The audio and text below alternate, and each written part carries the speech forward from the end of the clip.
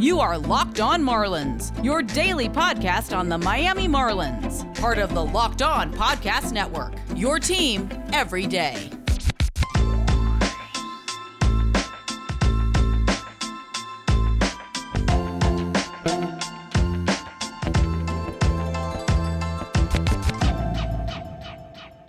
Hello and welcome to Locked On Marlins. This is your daily, but not quite daily Marlins podcast from me, Peter Pratt. Hope everyone is doing well and welcome to the Thursday edition. I am starting up with our NL East. We're going to be getting into some of these NL East teams now, and we are starting up. We've teased it out on Twitter already. We are starting with the World Series champs, these Bravos. And, well, I had to get one of the GOATs, if not the GOAT, of Braves Twitter in the mix. Rileys Rakes is in the house. Also goes by the name of Alex, I believe. But, you know, everyone knows him. Everyone knows him as Rileys Rakes. Alex, how are we doing, brother? Doing well. Pleasure to be here. My first stop on my podcast victory tour. There we go. It's time. It was time to dust it off for sure. What a wild ride. Listen, we're going to get into, I guess, the postseason run, how that felt, all the kind of emotions, and you were kind of, I was following you every step on Twitter, and it looked wild. Equally going to look back at the Braves in 2021. What went right for them, how they ended up in that spot, and then we're going to spend some time kind of looking towards 22, kind of getting into the meat and potatoes really of where are the Braves at now, what should we expect from them in 22. So that's what we got in store for everyone. Alex, just kind of summarize it for me, this feeling, a World Series title for the Braves. Just try and summarize that as best you can. How drunk were you, and how wild was it? There were moments during the postseason, of course, where I imbibed probably more than I normally would have, but it's very difficult to put into words what it was like to finally get that monkey off our back. Not just as Braves fans, but as Atlanta fans in general, because as I'm sure your listeners know, it extends well beyond just baseball. So it was very meaningful to the city as a whole, beyond just the circle of Braves fans. So it was a period of time unlike any other I've seen in Atlanta. I am sure. Going into the actual World Series itself, just how were you feeling confident? Were you feeling like, oh my God, this is going to be another Atlanta kind of shit show again? Like, how are you feeling? No, I got that out of my system in the NLCS. Okay, yeah. And to be quite honest with you, there was a feeling for me, and I know a lot of other Braves fans, that if we could just get past the Dodgers, then it doesn't matter who we play. The Dodgers series was our World Series. No disrespect meant to the Astros, but I don't think anybody could have possibly stopped us after we got past the Dodgers. Yeah, it was a stunning run, and in some ways it felt like an improbable run. If we kind of go back into earlier in the season, it's funny actually, there was a couple of key moments where the Marlins and Braves, like the Marlins clearly were never in it, but the Marlins and Braves seasons intertwined a little bit on a few key moments. I think the first one really that I can think of was where Ronnie went down and did his knee at Lone Depot. At that point, from a Braves perspective, were you like, holy shit, the season's done, we're cooked? Honestly, a lot of us were getting to that point before Ronnie went down. So I think it was just another something else to pile on to us, because I can safely say that there were a large number of Braves fans who had totally written off the 2021 season. And it's hard to blame them, really. What was happening to their roster, what was happening on the field. We didn't get above 500 until I think August.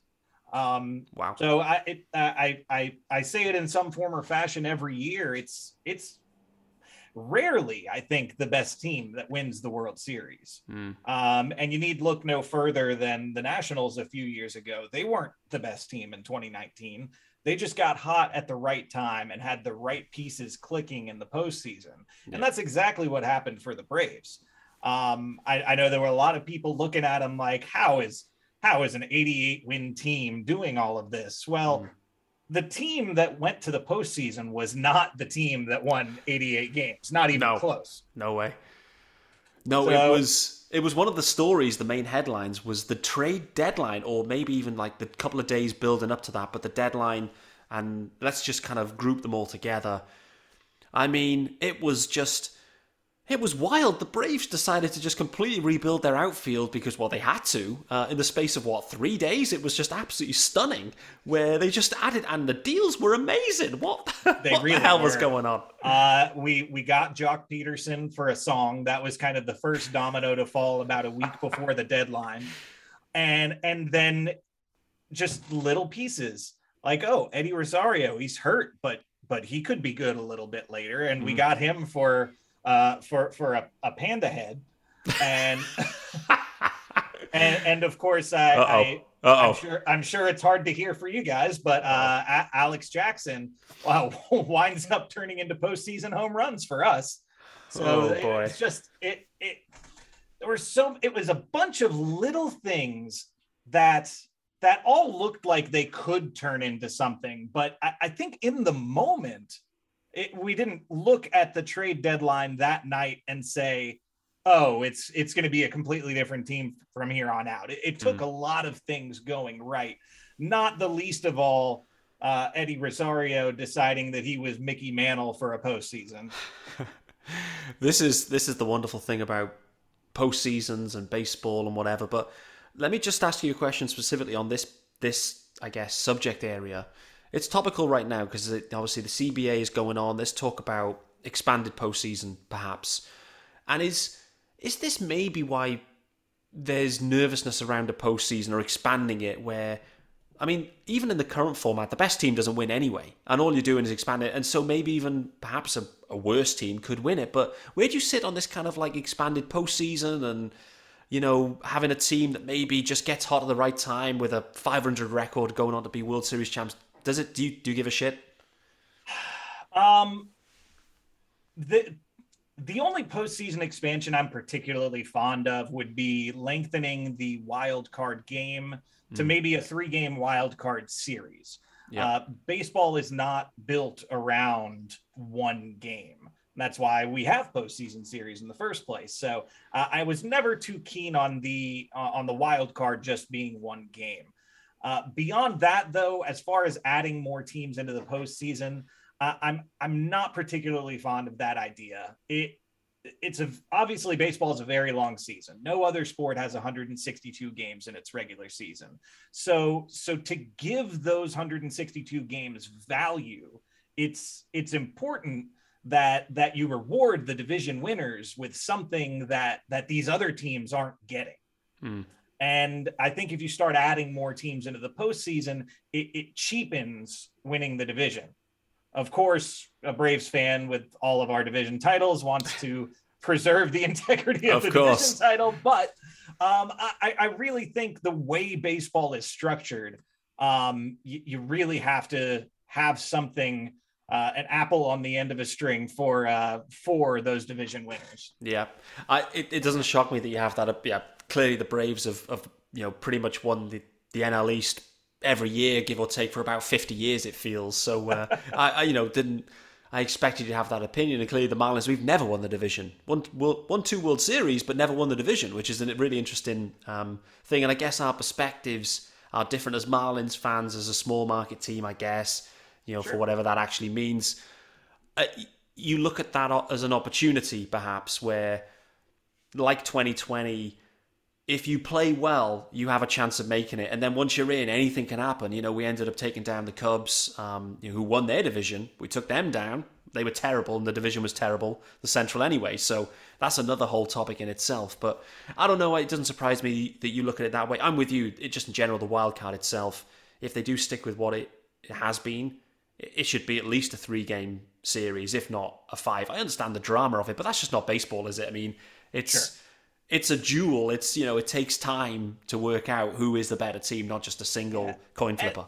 And part of why I think a lot of people like baseball is because it does have that element of being a slow burn. Yeah. Of giving teams and players opportunities to get back into it after it looks like they've gotten themselves out of it. And I think going to a 1-game wild card sort of takes that element out of it to an extent. Yeah, for sure. And the reality is the Braves haven't had to participate in many wildcard games in recent memory either. So, oh boy, but the ones we have not gone well. No, we still complain about the wild card game from 2012 against the Cardinals. Yeah, the infamous outfield fly rule game. Oh, there you go. Yeah, of course. So burned into our brains. I feel like there was another travesty against the Cardinals at some point recently as well. Was that maybe 2020? 20 maybe 19. Maybe. Yeah. Or 2019 or it was 2019. We went to 5 games against the Cardinals in the NLDS, and they put up 15 runs on us in the first inning.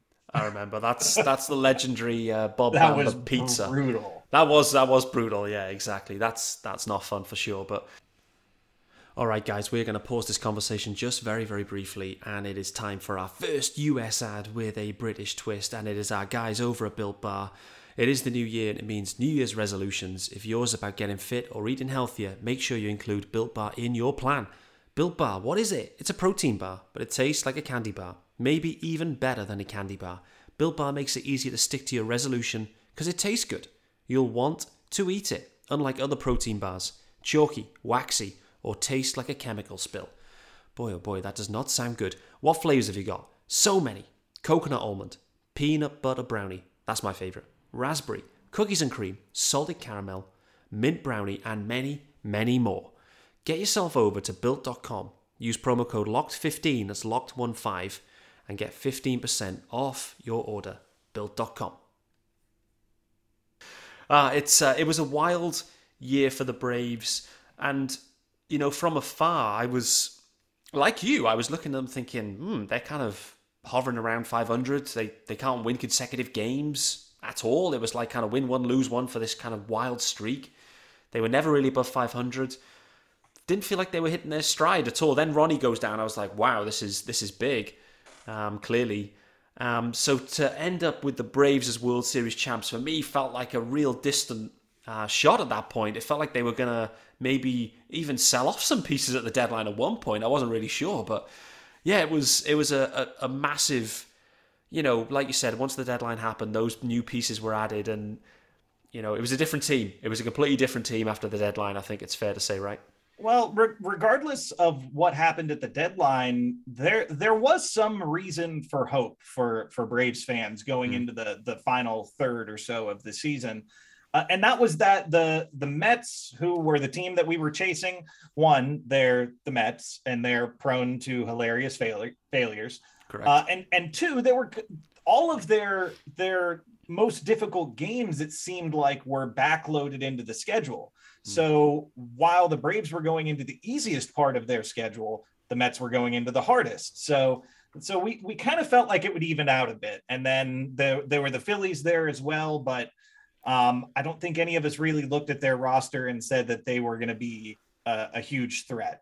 And for me, if I had to pick a most hated NL East rival, I would say Phillies. So being able to beat them at home to take the division was pretty special in and of itself. For sure. I guess as you kind of sit back now heading into 22 and kind of projecting what next couple of years, who do you see as I guess, clearly the Mets have got the money now, right? So that's kind of, they are investing heavily. Do you see the Mets as the main rival now for the next few years for the Braves? In the immediate future, I think it's still going to be Braves, Mets, Phillies for a little while. The Marlins are building around a young core, and you guys need to develop some players over the next year or two. But I do see the Marlins being a threat in the very near future. The Nationals also kind of starting a rebuild last year. Hard to see them doing really anything of consequence for the next couple of seasons, especially without Max Scherzer holding down their rotation. But yeah, I don't know. With the Mets, I have to see them do something if I'm going to believe that they're going to do something. Yeah. They just always seem to find a way to stub their toe. Oh, it's a story as old as time, isn't it? The Mets It stubbing really a toe, for sure.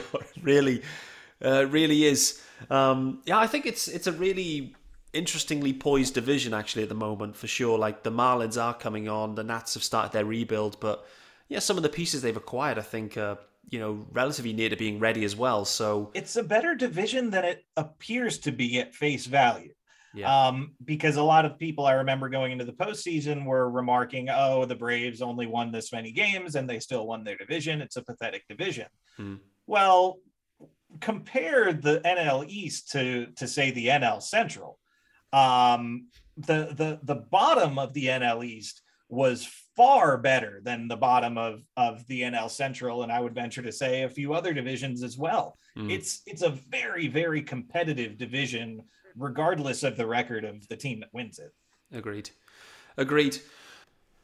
All right, guys, let's get into our final ad of the day. US ad, British twist, and it is our guys over at Bet Online. Bet Online. They have you covered this season with more props, odds, and lines than ever before as football continues its march through the playoffs, right to the big game in a couple of weeks' time. BetOnline.net remains the best spot for all your sports scores, podcasts, and news this season. And it's not just football. BetOnline has up-to-the-minute info on pro and college hoops, NHL, boxing, UFC, along with live, real-time updates of current games. Don't wait to take advantage of all the new amazing offers available for the 2022 season.